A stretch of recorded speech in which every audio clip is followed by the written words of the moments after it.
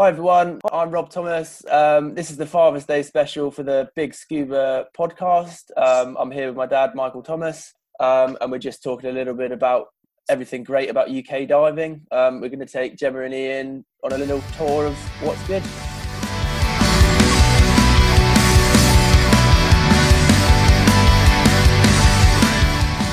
Hello and welcome back to the Big Scuba podcast. Gemma, this one is 19, I think. It is. It's episode 90. I've been waiting to get to 19 to do that. So not only is this the Father's Day special. Happy Father's Day if you listen to it. Happy Father's Day. Happy Father's Day. Yeah. So not only is this the Father's Day special, this one is sponsored by Paul Hardcastle. You're young enough to remember that song, 19, about Vietnam. It's great. It was a great song.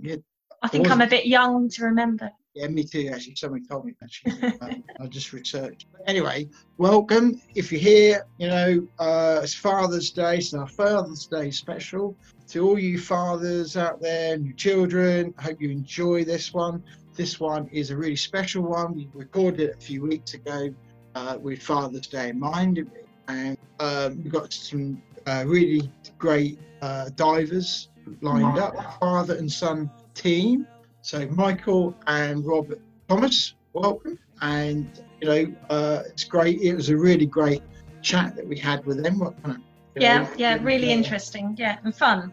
It was really fun, and lovely that you got a really great diver in Michael Thomas, and his son he looks up to him and is following his footsteps. It's some brilliant cave diving and is making headlines. He's out there doing it, and both of them. So it's brilliant, and it was a really great opportunity and a pleasure to have them on the Big Scuba podcast. Yeah, they're father and son, but they're best friends as well, and they take each other's back when they're out together as well, which is really nice. Yeah, that is, and that's a beautiful thing, and it's a lovely thing that you can do that and share that, as father and son. So it's brilliant, and you can see that when we talked to them. You can see that there was the bond. They each had each other's back, and although they told us that, be honest, they didn't need to, because you could. So that was really great, and that's brilliant. Here's some little bits of information about fathers. Did you know that? So Father's Day is celebrated all around the world in about 111. Mm-hmm. And usually Father's Day, don't matter what country of these 100, they always either celebrate Father's Day either in March, May or June. Okay. But in this country, since 1910, when we started celebrating the third Sunday of June. Okay. So a little bit of there for you. It's been going for quite a while. I think it actually stemmed from the Catholic Church. So it's where we have Mother's Day, then later on we have Father's Day. So it's really nice little thing to do. Definitely. It's tricky at the moment, still, because obviously we're still in the whole sort of lockdown situation, although we're coming out of it. We've still got the powers of Zoom and Skype, and I think. Yeah. Lots of dads have learned a lot in the last 3 months. Yeah, me too. I've worked out how to use the laptop. Even my dad. I'm now on 2 fingers. No, I started with 1 finger. Now I'm on 2. Okay. All right. So that's progression. That's a positive step forward. So anyway, we digress. Yes. So let's get back to the podcast. Yes. I knew there was a reason why we were here. Now, so let's crack on, unless there's anything further for us to do. Hello to our bands. Do a quick hello to our bands. Blooming, Bud Lake Honey, Telling Truth, and Marigolds. Hello to you all. Thank you very much for all the music. Dial into this great podcast. Enjoy, everybody. Happy Father's Day. Happy Father's Day. So we set the sky on fire. Thank you very much for you both, for coming on and joining us. To the Big Scuba podcast, or a big chat. Let's make this a Father's Day special, and we'll make it with you guys being, father and son, and also diving together. Let's make something of it, and that'd be a really nice thing to do.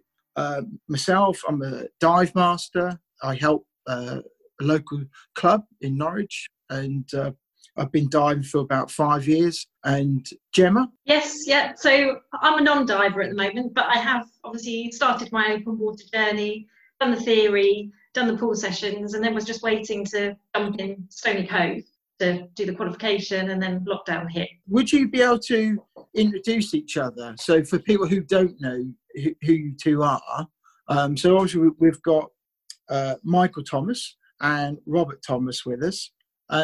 Robert, would you be able to introduce your dad for us? Yeah, absolutely. So obviously he's my dad. We're good friends. Just it's more like anything we do diving wise. I wouldn't really say it is a father-son relationship, obviously, but it's not a father-son relationship like you would normally have. It's more just like a friendship that is we just go diving really. So it's really nice from that point of view.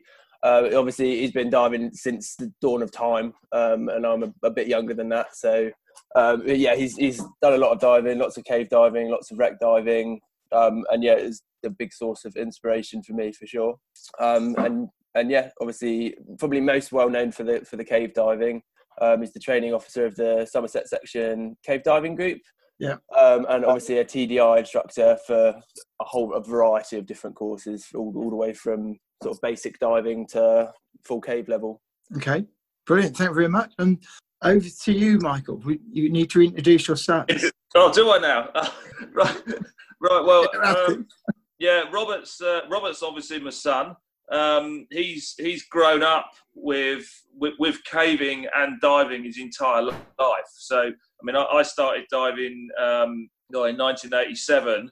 Robert came along in 2000. So he didn't really. We did have a choice, but because he grew up around divers and around cavers, at the age of about 10, well, actually, it's a little bit before that. He started doing some shore dives on using 3-litre cylinders at about 8 years old. Wow. And when he was 10, I got a good friend of mine, George Vella, that runs the Calypso Diving Centre in Malta. George did his, the Calypso Dive Centre did his PADI Junior Open Water at 10. And he's just been building experience over the last 10 years, really. And in, get me this right, November 2018, he did his IDC out in Malta and became a PADI instructor in his own right.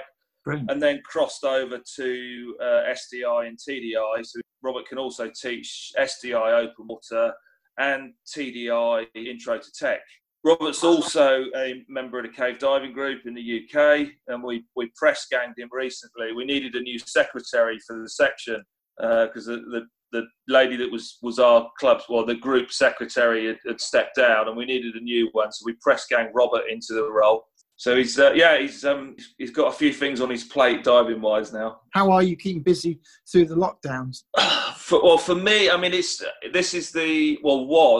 started diving again now, but this was the longest period. I think I had 63 days out of the water because Robert and I were teaching a cave course in France. When France went into lockdown, they were locked down slightly before us. So Robert and I got stuck in France with students. So we were sneaking around France for a couple of days trying to finish this course. And then we got the right paperwork to be able to travel to get out of France. And we drove out of France and straight into lockdown in the UK. So we sort of escaped France. But then we had, I mean, my Shearwater computer said 63 days. And that's the longest time I've been out of the water as a block for many, many, many years. Mm-hmm. So I mean, for me, sort of personally, yeah, it has been quite difficult, and I've been climbing the walls. I've spent a lot of time doing research, looking back at old projects and planning new projects, and just trying to keep and also keeping my students occupied. Sometimes easier said than done, but. Have you had to do a lot of theory sessions and things on Zoom and Skype? We've been with TDI. They have a really good online training program. A lot of the theory can be done through online courses, so I can issue the theory as an online course, and then if they've got questions or they've got problems, they can email or pick the phone up. To be honest, I prefer them just to pick the phone up than email, because it's easier to talk to someone. And then if need be, we just get on Skype or Zoom or whatever. So Yeah. That's good. So how about you, Rob? I've had, well, obviously same situation. We left France and straight into lockdown in England, so it was a bit of a culture shock from a nice week's diving. It was a bit sneak diving, but it was still a nice week's diving. And then going into like just nice sunshine and everything's in condition to dive, and then not being able to dive it. So that was quite hard from my point of view. But I've been working on my Mod 3, like JJ Mod 3 theory. So I've spent a fair bit of time doing that, just working through it slowly and taking that all in. So I've actually quite enjoyed doing that. So that's been a good thing. I've also made a few videos, just different techniques we use in the UK cave systems. I don't know if you've seen them on Facebook at all. But yeah, they were quite fun to make as well. So that was a good little time filler. And then other than that, we've just been walking a fair bit because there's not a whole lot else to do. So just keeping the fitness up and doing some longish walks. So you've been rock climbing as well? Yeah, absolutely. I got not during the lockdown, but once it's eased, obviously only recently, like last week and the last couple of weeks, we've been able to go down to the seaside and do some climbing. So that's been really nice. I've definitely missed that. I definitely missed the view of the sea as well. It's been quite nice. I went for a swim just in my shorts the other day, and that was fresh. I bet. So that was good. Brave. Yeah, it was sunny though, so it was all right. You warmed up pretty quick afterwards, but it was a nice feeling. Yeah. So whereabouts are you actually based? In the UK? About 40 miles south of London, Farnham, quite near Guildford. I don't know, like between Guildford and Portsmouth kind of thing. So not that far from the coast. I mean, Swanage, Portland, like Swanage is about an hour 40. Portland's like 2 and a bit hours, and then you got Portsmouth, so there's some decent diving off Portsmouth as well, and that's only like 50 minutes. So do you find the skills that you do for rock climbing, do you find they come in handy for your cave diving? Can you like? Yeah, absolutely. I mean, all of the sports I do, they kind of, or we do, even not just me.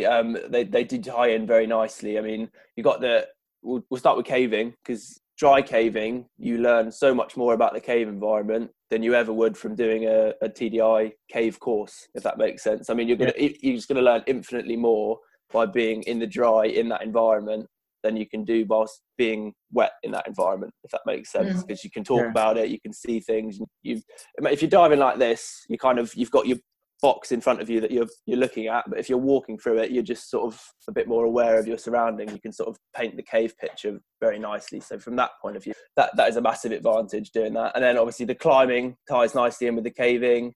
And yeah, obviously if we're doing some bigger dives and getting out of the water again, then you still need to be able to carry your kit and cave comfortably and potentially climb comfortably as well.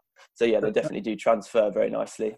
A mutual friend of ours, Christina Sonato, said that when she came on the podcast, and it just made me think of it when you were talking about your rock climbing, she said that line is life. And it's very true. You know, line is life, and that's the one thing that keeps you alive. Absolutely. If you do fall. Sure. So I can see that's a good saying. I quite like that one. It is, isn't it? That's one thing that's remembered. You know, I've remembered with that. It's very good. You're listening to that podcast? It's got, definitely, absolutely. We'll have a look at it. So with Michael, you know, how did you? I know you've explained this to probably on other podcasts, but for people who've not heard those ones, how did you first get into cave diving, or how did you first start diving, Michael? Right. Oh, well, I was. I need to go back a little bit in history. My father was, as a young man, was part of the Royal Aircraft Engineering Establishment, the RAE at Farnborough. Was it? The RAE was linked to the RAF, and he was stationed on Malta in the 1960s with the Royal Aircraft Engineering Establishment, and he kind of fell in love with Malta. Yeah. And then when I came along in 1973, not long after that, my father and mother purchased a house on Gozo, the smaller of the two Maltese islands. So I spent a lot of my younger years growing up. We used to sort of live on Malta sort of 2 months of the year, or on Gozo 2 months of the year. And I spent a lot of my early years messing around and playing on Gozo, climbing and exploring caves. And when I got to about 14, you know what 14-year-olds are like. You're not old enough to be left at home, but you're definitely too old to be on holiday with your parents. So I was locking horns with my father, and I remember him sort of shouting at me one day, "So what do you want to do then?" and I just happened to be stood outside of the Calypso Diving Centre, which at the time was the only diving centre on Gozo. So I pointed at it and I said, well, that looks like fun. Can we do that? And that then cost my father a fortune because he had to fund my diving until I left school. So that's kind of how I got into diving. And then take to it straight away? Sorry? Did you take to it straight away? Did I take to it? I'd apart from nearly drowning, learning to mast clear, then I did. I mean, the initial. I didn't do a course originally. We did what they used to call a resort course, and it wasn't a course. It wasn't a course that was attached to any agency. Now remember, this was back in sort of 1987, and I did this resort course. It was five dives. And on my 5th ever dive, we were down at 30 metres. Blimey. And then when I got back to the UK, I'd loved it. I'd had a proper adventure. I came back to the UK, and then I had trouble joining a diving club in the UK because I'm 14 years old. The British Sub Aqua Club, their minimum age limit was 16 at that time. Yeah. So eventually they met the local BZAC club to me, which was Alton BZAC, which unfortunately is no longer in existence. It died a death many years ago. But they were quite rogue. They didn't really toe the line that well. Really? And they got they just let me join, and I kind of bluffed my way through 2 years of diving, and I did become the country's youngest BZAC dive leader, because as soon as I was 16, I was made up to a BZAC dive leader because I've been diving with them for the last 2 years. And all of a sudden, that they just assumed that I'd done this, literally I'd spent the whole summer going novice sports diver, dive leader. And in fact, I'd spent 2 years doing it. And as soon as I was 16, I became a dive leader. So it's quite good then, because like with Rob being regarded as one of the youngest cave divers in Britain, or was when he first got into it, it's quite good that he's now, he sort of followed your footsteps, in that way, and both sort of really took off in that. It's brilliant. Yeah, I mean, it is one of the nice things now is it's all a lot easier. We're not fighting these sort of misconceptions that diving, you've got to be 6 foot and built like a naval diver to join the diving club. A lot of, that was a problem back in the mid 80s, the early 80s, and I grew up through all of that, and it's nice now to yes, we've got age limits for a reason, and we've got training limits for a reason, but getting the youngsters involved now and being able to get them involved at a much younger age, in my opinion, is fantastic, and that's what we need. Yeah. But on the other side, I would never push them to do it. Robert's wanted to do it. I have never said we are going to go cave diving. Yeah. He has always said to me, I would like to do that. And I've always said, right, if you want to do that, then we are going to do X, Y, and Z to achieve that. But now I've got to a point where Robert watches my back as much as I watch his, which is superb. So what level are you up to? Can you I think you're at one of the highest levels now, aren't you? So can you go any further?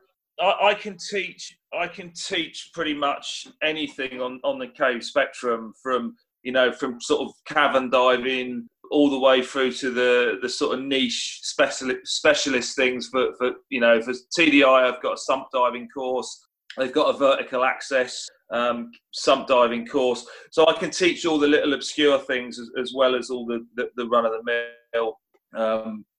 mill sort of cave diving courses. Yeah. And do you know is there any other father and son cave diving teams out there? Yeah, I mean there's Lamar Hires and Jared Hires in America. Lamar Hires is Dive Right. Well, Lamar and Jared are Dive Right USA. They're a father and son cave diving team. I mean, if you go back into the history books, you've got you had a very famous one, Chris and Chrissy Ruse. It was a father and son team, and there's a book. I can't remember the name of the book. It's not John Chatterton. I've lost the name of the book. There's a very famous book that, and it didn't end well. The Chris and Chrissy Roos got it all horribly wrong, diving a shipwreck off the east coast of America. I'll think of the name of the book in a minute. Right. And there's also a father and son team. I don't know if you remember. I think it's Shipwreck Detectives. It was a Canadian. Yeah. It was a Canadian TV program. And that was a father and son team that were exploring shipwrecks all around the world. So there are a few around, but there's not that many. Yeah.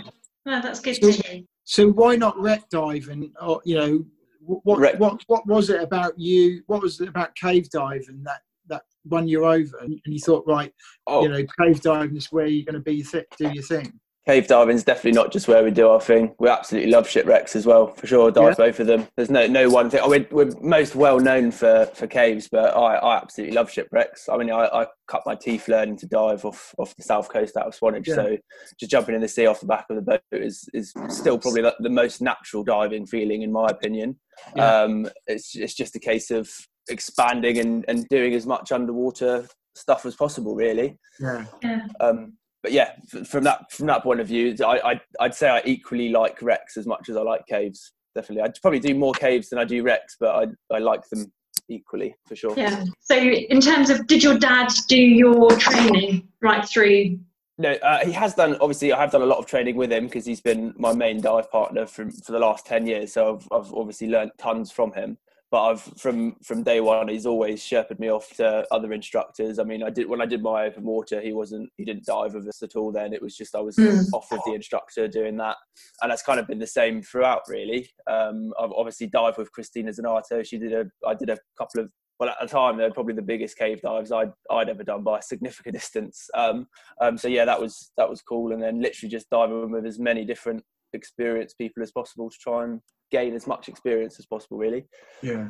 But yeah, it's definitely if you are a father-son dive team, I'd recommend diving with other people as well, just because if they're doing it their way, and you might not necessarily like it that exact same way, because we have different ways of doing everything, really. They're not all the same. They're similar, but not all the same by any means. Yeah. So when you were learning, going through the journey, did you have people of a similar age to yourself, or were they mostly older? Honestly, they were mostly older. To be fair, there wasn't. When all the courses I've done, probably I don't know, half of them have probably been on my own anyway. But there's not been many people of a similar age, for sure. I mean, when I was learning to dive, when I was doing the course there was other people, but they were probably in their 20s when I was 10 even, sorry. So a bit of an age gap there, but I think it's not a bad thing for me. Definitely as a person, it's made me be able to socialise quite nicely with a wider range of people, rather than some of my friends. They try and have a conversation with an adult, and it's like a really alien concept. But for me, it's just like caving clubs full of adults, diving full of adults. So you learn pretty quick what works and what doesn't. Yeah. So what do your fellow peers of a similar age think of you doing your diving? And they're all very supportive. I mean, a lot of them. I've taught a couple of my friends to dive as well, so they're happy with that, and a couple more want to learn afterwards. So they're all really supportive. Most of my friends are quite outdoorsy and active anyway. Like they've got other interests. They climb, and none of them cave, but some do, but not my close friendship group kind of thing. But yeah, I mean, everyone's really supportive. I think there's definitely been an increase in young divers in the last 2 years, for sure. I've personally seen a massive increase, which is really nice, and we just want to promote that as much as possible. Hopefully somewhen soon we'll try and organise a young divers day, but just it's in early stages at the minute. But yeah, hopefully that will be something we're looking to do. Yeah, that's a good idea. But that'd be cool. Yeah, and as a podcast, we want to show that diving is very accessible to younger people, and particularly women and young girls as well, rather than have this kind of image that it's for older people or it's expensive. Just to kind of widen it. And so the podcast, we want people, even non-divers, to listen to it, to maybe be inspired. Yeah, definitely. So with regards to your training that you received, a lot of that was from your dad. Did the training from your dad differ much from what you've had from other instructors? Absolutely. I mean, pretty much every instructor I've dived with, I've learned a different tip or trick. Even if it's something tiny, like, I don't know, just a different way of clearing your mask, for example. Like I learned a new way of clearing my mask the other day, which I'd never done before. So which Really? kind of blew my mind, to be fair, because yeah, instead of like just putting it on your face and clearing it, he cleared it and then put the strap on, and I was like, oh my god, it's mind blowing. But yeah, that stuff like that, you just, every day's a school day. If you stop learning, then you kind of You always got to learn. it, really. You always got to learn. Absolutely, Every day yeah. you've got, and you know, I always think that must get harder. The more experienced and the more qualified you get, how you then carry on learning, because you know that point gets harder because you've taken on so much information. You think, right, what else have I got to learn? Yeah, for And sure. At that point, it sort of goes more into consolidation of skills rather than necessarily learning a whole new set of skills. You'll be able to refine and improve the skills you've already got. So, but even as experienced divers, we both, I mean, I can speak for the both of us here. I'm sure we will continue to learn every time we dive. Like, it's the way it works. Yeah, and the level that you're both at, I suppose you'll get the enjoyment, I guess, from not so much the information that you're now learning, will be about how you can now pass that on to other people. Absolutely. By teaching and training. And as instructors, obviously, we might not necessarily learn a skill, but we're going to learn how to portray that skill to a student. So that's as satisfying. But when you get back home and you're like, right, excellent, we're going to be in the UK for a few months, is there a place where you think, right, we're going to go back down there? It always feels like home. It's a familiar place. You know, where is that for you guys? I mean, Yorkshire's a solid bet for cave diving. Yorkshire, Wicky that area is Wicky Hole. Absolutely, yeah, that is that's a classic for sure. I mean, that's one of the best dive sites in the UK, in my opinion, for sure. And it's, yeah, for us, it's accessible, which is really, really nice, and a massive benefit, because it's a great training site and it's a great dive in its own right. But yeah, I mean, the whole Somerset area, you've got Wookey Hole, which is the famous one, but then surrounding it, you've got hundreds of caves and hundreds of different caves with diving in as well. So it's not just the one at Wookey. There's tons around that area, the whole Somerset area, and that's where our caving club is, the Wessex. So that's pretty much my second home as well, or both of our second homes. Do you share the same opinion, Michael, about? I mean, yeah. I mean, Wookey is the home of British cave diving. Cave diving in the UK started in Wookey Hole in 1935. So we've had the cave diving group had a long relationship with the cave. We've been down there in the last couple of weeks, actually working with the show cave manager to implement COVID-19 procedures, so for when they get ready to reopen.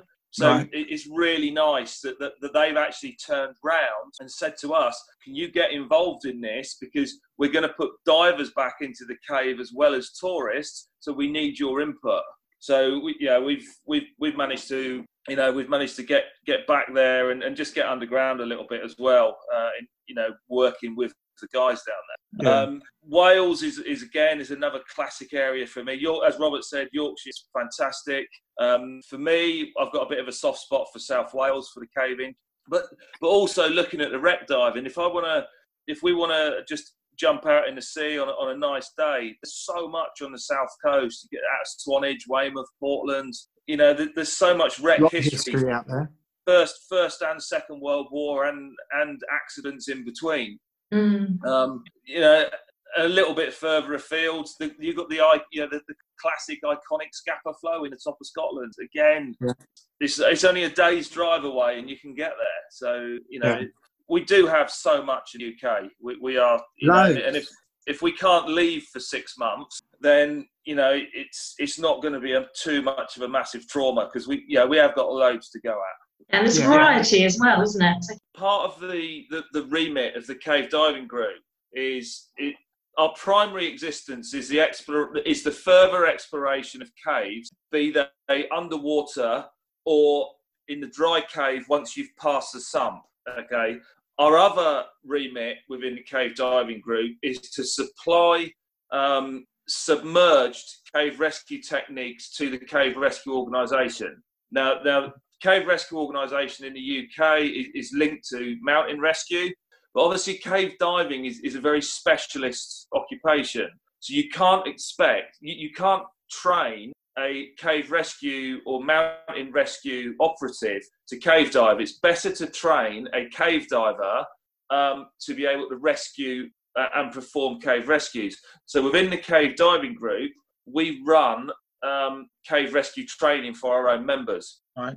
It just so happened that about a month before the Thai rescue kicked off, we had run a big practice rescue session at Wookey Hole. So, but we didn't know anything about the Thai thing at the time because it was before it had happened. But it did stand everyone in really good, it gave everyone a good footing.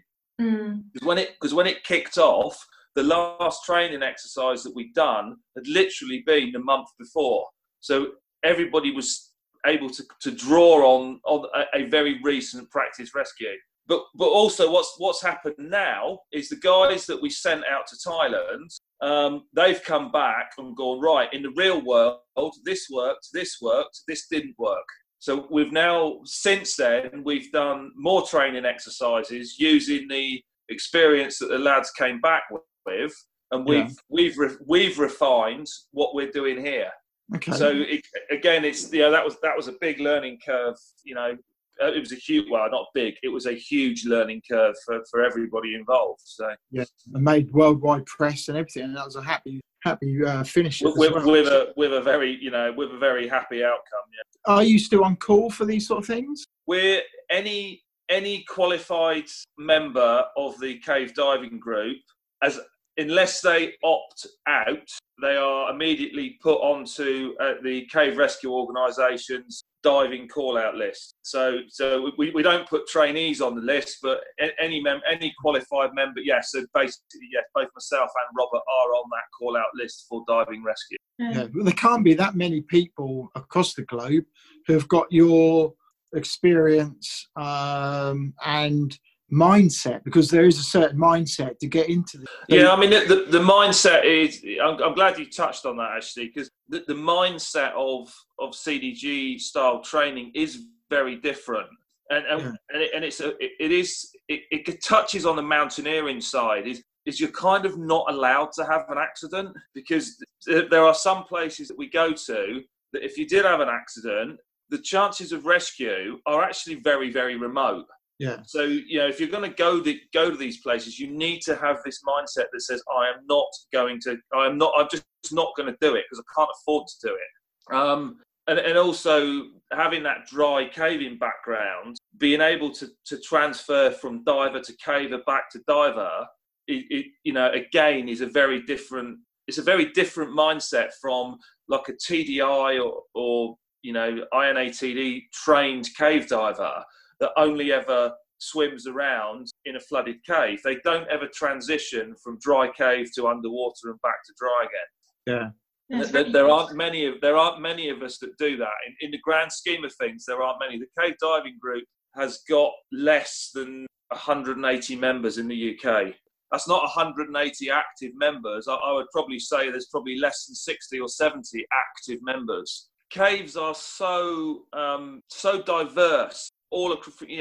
There are so many different types of caves that if you train in one area, say you did your cave training in Mexico, that makes you a cave diver in one area. It doesn't mean to say that you can transfer those skills to diving successfully in the UK.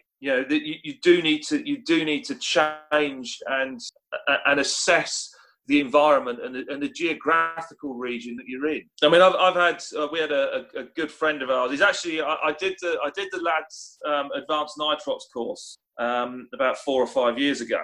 He then went on down the rebreather route, and he did a rebreather cave course in Florida. Then he came back to the UK and he went off to do some mine diving in North Wales. And for him, it turned out into a bit of an eye-opener. He had a big day out and ended up aborting the dive not very far from base. And then he came straight home and he got on the phone and he said, Mike, I need to talk to you. I need to talk to you about British cave diving. He said it's very different from the 3 weeks of training I've just done.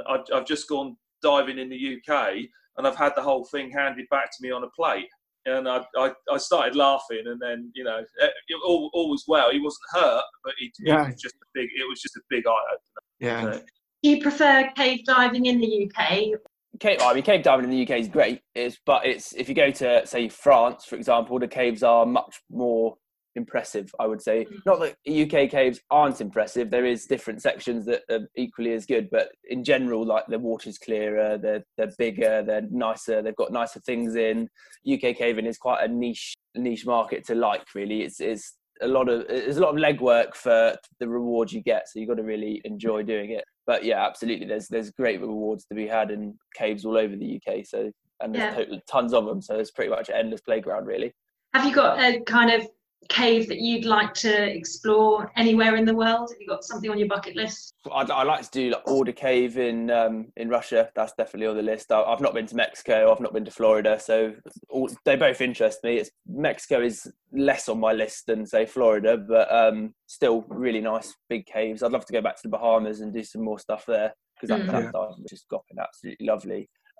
There's definitely sites I would like to go to, for sure. Yeah. So for any young divers listening to this that have done a sort of the normal diving course and they're thinking about going into cave diving, you got any advice? Yeah, absolutely. For sure. Don't rush. Definitely don't rush, because it's not the type of environment or thing to be rushed. You want to take it super slowly. Just relax into it. I always kind of imagine I've got so much stress my body can take, and the calmer you are before the dive, the more stress you can take in the dive. So that would be a good bit of advice, is if you're not feeling comfortable, and the chances are you're not going to be 100% comfortable when you're first doing it. I remember my first overhead environment dive was in the silica mines. I was shitting myself. I was so scared. It was terrible. But yeah, no, it just grew from there, really. So it's all right to be scared as well, for sure, because it is an intimidating environment, and that fear aspect definitely sharpens your senses. So I think a little bit of, like a turning tummy kind of thing when you're a bit nervous is definitely a good thing. But yeah, just take it slowly, explore your options. There's lots of different ways you can do it. So there's not one way of doing it. Yeah, that sounds good. Best not to rush. Yeah, definitely. Best not to rush and just enjoy the diving you're doing. Don't try and progress to the next level without being 100% comfortable at the level you're at. I mean, I can't even count the amount of 30-meter dives I've done out of the South Coast. So many, and that base has been a really good base to now progress, and I'm super happy because I've got that solid foundation. I'm finding myself more comfortable, even when I'm pushing myself outside of my limit. I'm still comfortable in that limit, if that makes sense. Just because I know I'm just confident in my own ability of what could go wrong, and having the knowledge of what could go wrong and being able to compromise for that. Yeah. So it's a question for both of you. Who in the diving world inspires you? There's a lady called Imi Wallin. She's a massive inspiration to me. I don't know if you've heard of her. She's Finnish, finding shipwrecks. That's her thing. She literally just works on a boat and goes and finds shipwrecks. But she does absolutely awesome diving, for sure. She's definitely up there on my list of cool divers and inspirations. Yeah, no, that's good to hear. I haven't heard that name before. No, I was going to say, Imi Wallin is someone that I think would really. Should probably appreciate you guys contacting her. Actually, we can send you the details. Her English is very, very good. No, her English is very, very good. She lectures a lot. She spends her life researching and finding Russian and Finnish First and Second World War submarine wrecks in the Baltic. Okay. So she does some seriously hardcore diving, and she's a seriously lovely lady as well. So she's probably someone that you guys should contact. I'll send you her details. Yeah, please. Yeah. But anyway, going back to sort of who inspires me. There's so many people. Anyone really that's doing good exploration. People like Christina, I mean, she's going to hate me for saying this, but she is an inspiration in her own right. I know it was Christina that said, you guys want to speak to us. People like Sammy Packerin, any of the guys that are out there doing stuff. But I suppose being a little bit older, a lot of my inspiration was taken from some of the older divers that built the sort of history of technical diving. people like Rob Palmer, Rob Parker. Those guys they put the sort of the stones down. That saying that you stand on the shoulders of giants. Well, a lot of the sites that I'm researching and a lot of the sites that I've done exploration in, the original exploration was done by those guys. So I'm kind of, I am walking in their footsteps to do this stuff. We spoke to John Chatterton, and one of the things he was explaining to us, and it was just like mind-blowing, really, that he was doing these really deep dives with rebreathers that he knew were, let's just say, he was still banging them together. He knew chances are it was going to go wrong, but he was doing it to develop the system, the rebreather system. And, he obviously had the bailouts with him, but he was doing these really deep dives, full knowing that chances are he's going to have to repair it and fix it. A lot of my early expeditions in the sort of 1990s, when rebreathers were in, I started rebreather diving in 1996, and I've been around rebreathers a long time, but in the 90s, anything to do with rebreathers, if you went on an expedition in the 1990s and it had a rebreather involved, you would be sat at the kitchen table in the jeep that you were in with a soldering iron, repairing it every single evening. I don't miss the repairing the rebreathers every night game. Because it's for the fourth day in a row, sat there at midnight with a soldering iron, scratching your head, trying to get it going, getting it back together, and then 10 hours later you're in the water on it for 4 hours, hoping that your soldering was good. I kind of don't miss that, and I kind of like now being able to phone up AP or JJ and just go, right guys, can you send me part number X22, and then 2 days later it drops through the letterbox. But there was back in the 90s, it was an adventure. It was definitely more of an adventure, but we spent more time fixing things than we did actually diving. Having said that, it is an improvement. Rebreather reliability is definitely a godsend that it has improved. Yeah. But one thing it has done is I'm now finding new divers on rebreathers are trusting it too much because it never fails. They trust it completely. Right. Where because I've grown up with these units not working, I don't trust them. Even now, I still don't trust them. And from a longevity and life-saving point of view, when I'm teaching rebreathers, I'm a lot more pushy on make sure you do your checks, because there's a reason that you're doing these checks, and it's not just me following the standards of the course. There's a reason because of what's happened in the past. Yeah, and I know that reason, so it's much easier for me to understand why we're doing what we're doing. Yeah. So what rebreathers are you using at the moment?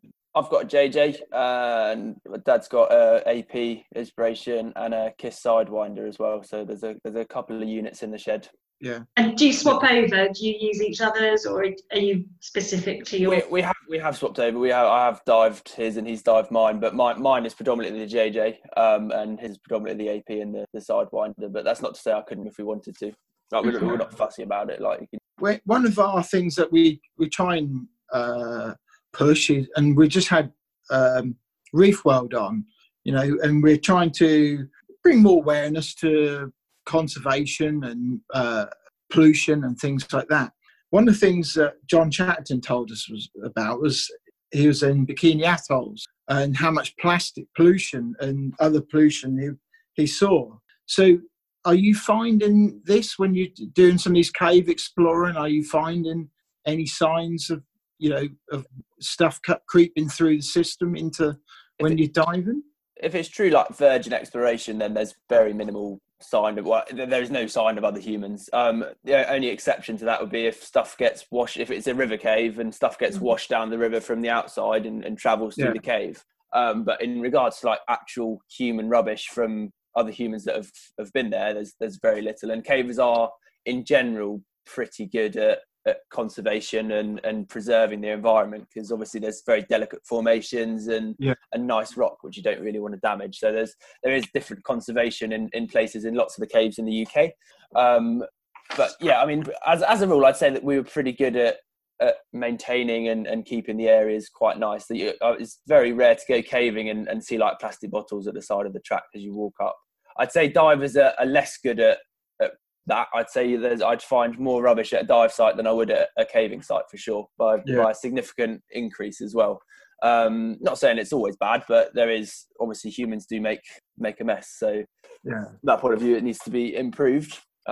But yeah, in exploration terms, no, there's pretty. It's nice to be away from. Nice to be in a fully natural environment, so to speak, rather than somewhere you've got other human influences. Yeah, well, that's good. One of the from a conservation point of view and pollution, one of the things that caves do suffer from is not necessarily having the plastic problem. It's groundwater pollution. It's farms that have got a silage pit or a septic tank that's ruptured. Or we had one recently in Somerset where a farmer's diesel storage tank had split. So diesel was leaking down into the ground. It makes its way down through the groundwater, and then the cave underneath the farm was being polluted by diesel that was drip feeding down through the rock, drops into the streamways, and then the diesel was coming out 3 or 4 kilometres down the valley into the river, and it was the river authorities that picked up this diesel. Because the diesel was then working its way down through the villages as an open river, and eventually it was with cavers' help and cave divers' help, the diesel was tracked all the way back up the river into the cave, all the way through the cave, and eventually it was tracked to a farm that had a leaking diesel tank. Blimey. So that to be fair, that was a fairly small leak. But in places like Florida, where the Florida aquifer is monumental, big industry that's polluting the groundwater is a huge issue. Because humans need water. We need water to survive. Yeah. And groundwater pollution. And Christina has the same fight in the Bahamas with groundwater pollution. In the oceans, we've obviously got plastic problems. You don't tend to see that underground, as Robert said, but the big problem is physical, liquid pollution. But underground, it's got to be flushed out. There's nothing we can really do with it.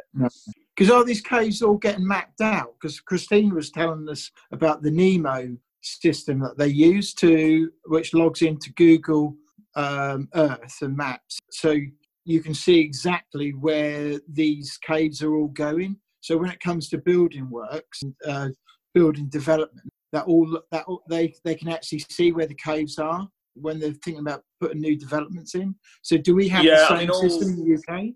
All cave systems that are explored do get surveyed and mapped. And the classic one recently down at Wookey Hole, they wanted to extend the show cave. About 4 years ago, they wanted to extend the show cave into Wookey 20.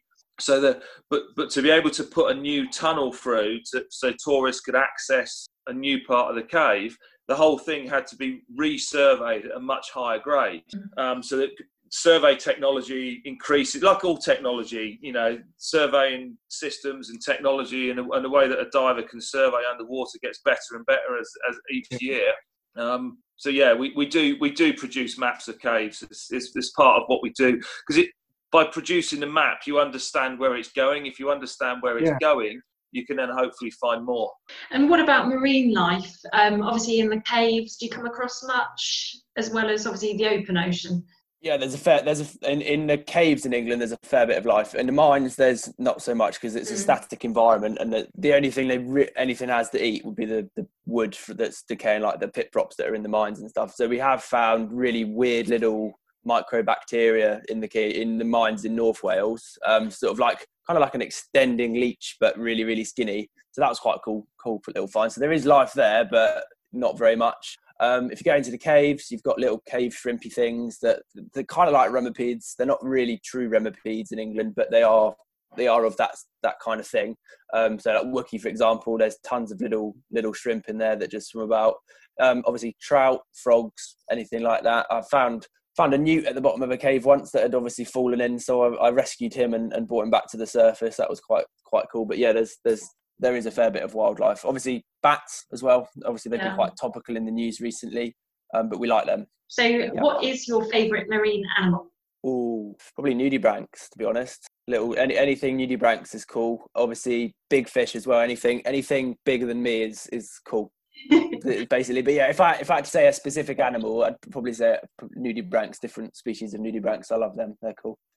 What's the biggest marine animal you've actually experienced? The biggest mantas is the biggest I've experienced. I dived in Bali and there was a black manta that was like huge, probably like 2 or 3 meters across his wingspan. It was monster. So amazing. Yeah, that's probably the biggest one I've seen. Obviously just reef sharks, stuff like that. I've not seen that many sharks, which I would love to see more of. So they're on the list, but yeah, I'd say the mantas were the biggest ones. No. If you could dive or snorkel with 3 people, they don't have to be a swimmer, diver, or a snorkeler. Who would you choose? They can be past, present, they can be family, they can be well known. For 3 people. That's a good question. I mean, it's got thinking about it. yeah, definitely. That's a thinky one, isn't it? Probably anyone that's found a lot of cave, like some of the guys in Yorkshire, that would be quite cool just for the crack of it. Like Jeff Uden, who'd be cool, just because he's found tons of cave, and it'd be cool to get the experience off of him. I don't know. I'd quite like to dive the Britannic, so maybe the captain of the Britannic. That would be quite cool. That's a hard question. I like it. It's good. That's right. What are you thinking? Should we ask Yeah, your I'll dad? have a think. Yeah. Do you want to ask my dad one? Okay, so we'll go to the marine one first for you, Michael. Favourite marine animal? My favourite marine animal is probably a cave creature called the olm, or a proteus. They're very rare, and they're Not heard of generally them. found. Sorry? I've not heard of these. Do a Google search for proteus or Proteus. the olm.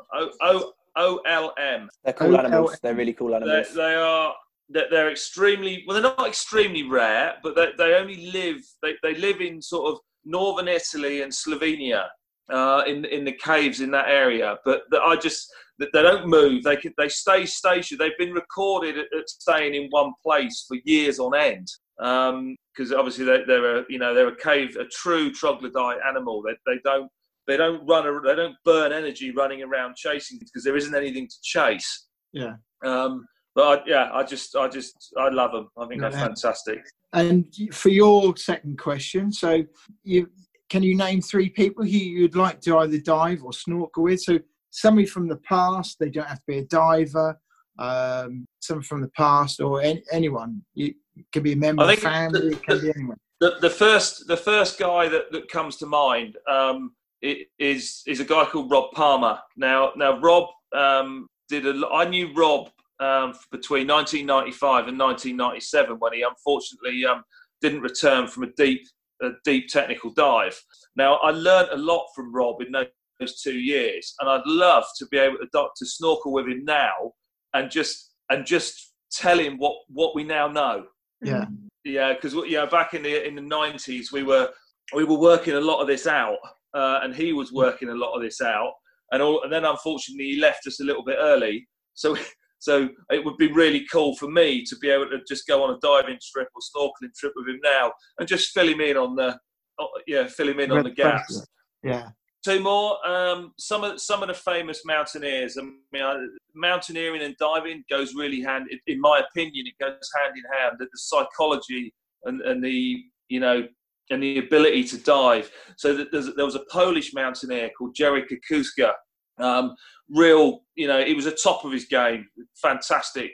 Real groundbreaking. He knew how to push the limits, and that's one thing that really does get me going. Yeah. And Robert mentioned Imi Wallen earlier. Imi's someone that I would, I'd dive and snorkel with tomorrow. She is just a fantastic person. I've known Imi for several years, but I've never had the chance to dive or snorkel with her. I could answer that. I'd get my third one. I'll go with Gordon Ramsay because I quite like his recipe. Cool. That's a good one. Yeah. I bet he'd have a lot to say as well. We could go and catch some lobsters and eat them on the beach or something like that. Yeah, that's a great one. Favourite piece of dive equipment, kit, and why, Michael? Favourite bit of kit. Yeah. Probably my shearwater. Having spent many years diving all sorts of things from the RNLI tables to BZAC 88 tables to all sorts of old computers that never really work properly, to using the modern shearwater dive computer to be able to dial in exactly what I'm doing, have a reasonable amount of trust that it gets me out of the water safely, and its ease of use, and the fact I can change all the colours on the screen as well. That's quite cool. So I Which guess one have you got? I've got what have I got? You got the Perdex. I've got the. I've got a Perdex. Yeah. So, Yeah, a good one. I've got shearwater. but they just make life so much easier now. It's just it's intuitive and easy to use. I mean, some of the old mixed gas computers we used to use, it was like, your computer was, if your computer was having a bad day, you weren't getting anything out of it. So. Yeah. Oh, that's good. Our next question, which I think you've already answered, who do you like to see us have on the show as a future guest? Ooh, well, I mean, we've mentioned Imi a lot. Yeah. I mean, Imi's one for sure. Now, there's another another cave explorer, a guy called Sammy Packerin. He's done a lot of cave and a lot of shipwreck exploration in Scandinavia, the north. Now, Scandinavia and the Nordic areas, it's not an area that's particularly well known, but there's an awful lot to do up there. But it's not easy diving up there either. Well, you say that it's in the summer months. It's no worse than diving in, the start of the season in the UK. Really? They're getting water temperatures of sort of 12, 13 degrees in the summer. So it's not terrible. So yeah, that's good then. That's cool. And our last question, okay, and Rob, this will come to you as well in a moment. But Michael, this is for you. Our last question is, so if there's something you want to put on a billboard, and it can be a question, it can be a quote, but you want to get a message out to the millions and billions of people out there, what would you put on a billboard? Enjoy the journey. Just, that would be it. Just enjoy the journey. So if we relate this back to diving, everybody, what I'm seeing now is a lot of people are ticking diving off as a bucket list thing. I've done my PADI, I've done diving. Right. To find a diver that's been diving for more more than 6 years is quite rare now. We need to, for diving to be, to continue for many years, we need to keep people in it. So we need to be promoting it as a journey, not just a do this course and then you've done it. It needs to be part of a journey. That is so true. Me and Gemma have talked about is with diving, you just see where it leads you. You go with it, learn to dive and go with it. From an instructor's point of view, it's crucial that we sell dreams. We don't just sell training. We need to be instructing and showing people what else is out there, what you can do when you have learnt to do this. Yeah. When you've done your open water, there are these sites, and that you can go and dive. But if you want to go, and like Robert wants to go out and eventually dive at Britannic. He's getting there. He's not quite there yet to be able to pull off 100-meter CCR dives. So that requires training. But he knows what he's doing the training for. He's got that dream, and he's going for that dream. Well, yeah, it's like we said before, just enjoying the stage you're at now in your diving and doing that diving. So and just don't rush it. It all links back into that really. But I mean, because at each level of your diving, so say depth is how we're gauging the level of your diving at the minute. For each level of that, there's going to be different things to look at and experience. So there's I mean, the ocean's endless, isn't it, really? And so are caves. Yeah, and that comes across with some of the people that we've had on the Big Scuba podcast about taking time to enjoy sections. Yeah, exactly. If you're not enjoying the section of diving you're at the minute, just take a look and see what you can change about it to hopefully enjoy it more. Because if you're not enjoying it at the end of the day, that's the whole point. It's fun. So yeah, that's right. Yeah. So our third question for you, Rob. What's your favourite piece of dive equipment? I've got some proper shiny Dive Right twin set regs. I like them just because they're really shiny and new. They look cool, do they? Yeah, exactly. But I also like my dry suit, my Otter dry suit, the Atlantic one. That's definitely my favourite bit of kit for sure. Yeah. No, that's good. And again, like we asked your dad, who would you like to see as a future guest on the podcast? There's a young girl called, her Facebook name is like Scuba Sophie.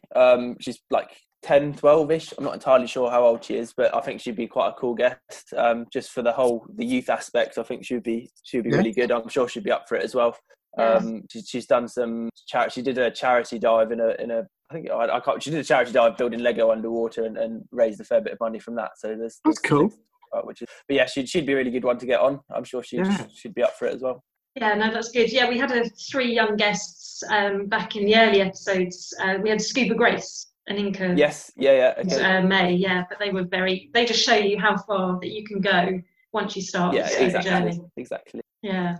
And again, if you could put something on a billboard, doesn't have to be commercial, can just be a statement, an image or a question, what would you get out there to the world? Don't follow the path, find your own path, and use other people. I mean, this is not what I'd put, but I'd say just use other people's experiences to gauge where you're going in life, but make your own path. Yeah. Excellent. Yes. Yeah. And a big thumbs up or something positive. Some funny image behind it. The name of the game, positive. Yeah. Yeah, exactly. Well, actually, can I change that? Every day is a leg day. Every day's a leg day. Yeah, every day's a leg day. You don't skip legs. Don't skip legs, no. So it's just that's a caving thing. Just when you're miserable and your legs are hurting, just remember every day's a leg day. Life is good. Fair enough. Very good. Good. Do you have any questions for us? Where are you? Once you can get back diving, where are you looking forward to going diving again? Well, all being well, hopefully, because we did go. Although we did a short dive last night, it was the first dive that we've been back. So myself and a friend of mine just done one of the rivers in Norwich. Very nice.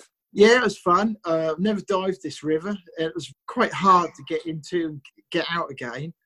It's one of them dives. Think, why are we doing this? I couldn't believe how much litter in the river.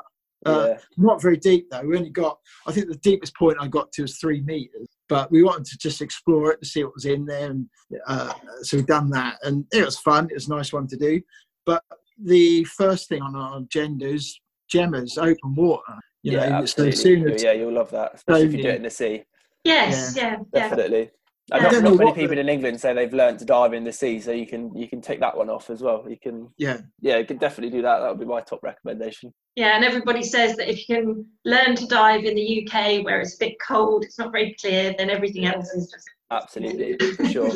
And it's been, although obviously the theory we haven't been able to get in a pool, but even like last weekend just getting in the river, I've never done snorkeling in the river before. It's just like with fins on.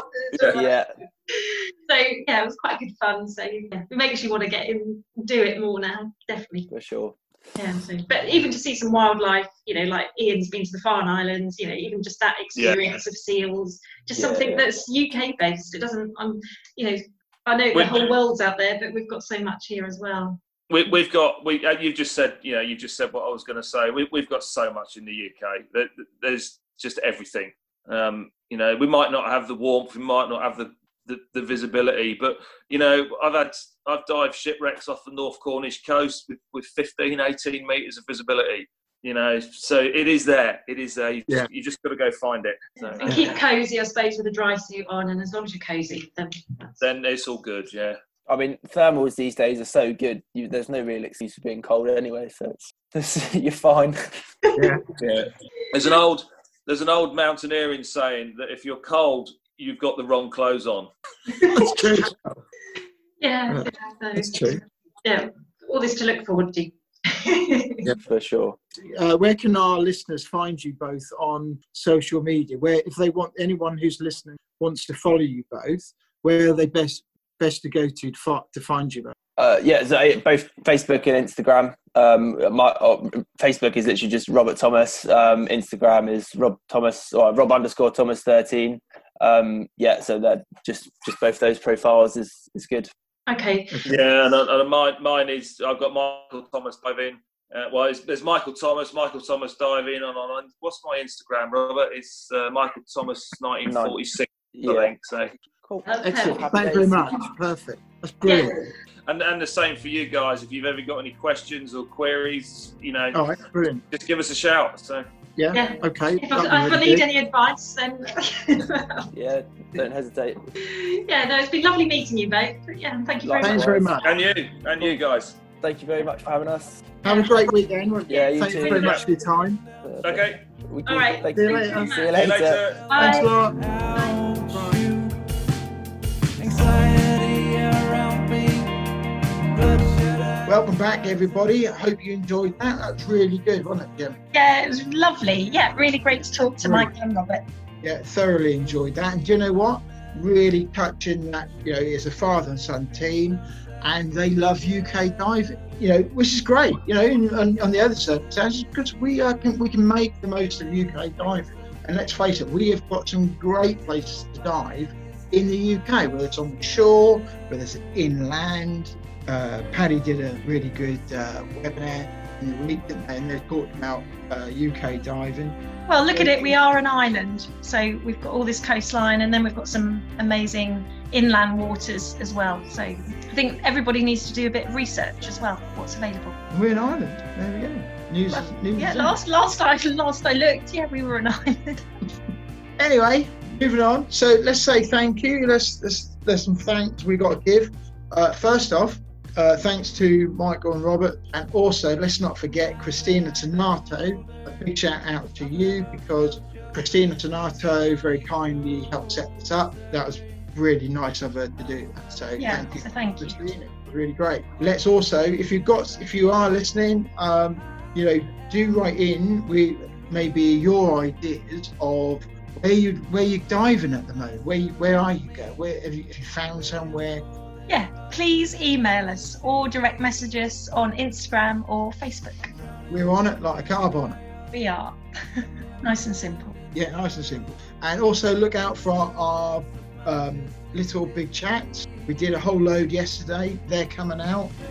We just done one, came out today for the boys at Nart at 90. Yeah. They are an award-winning engineers. Look them up. Nart at 90. They aren't just about diving.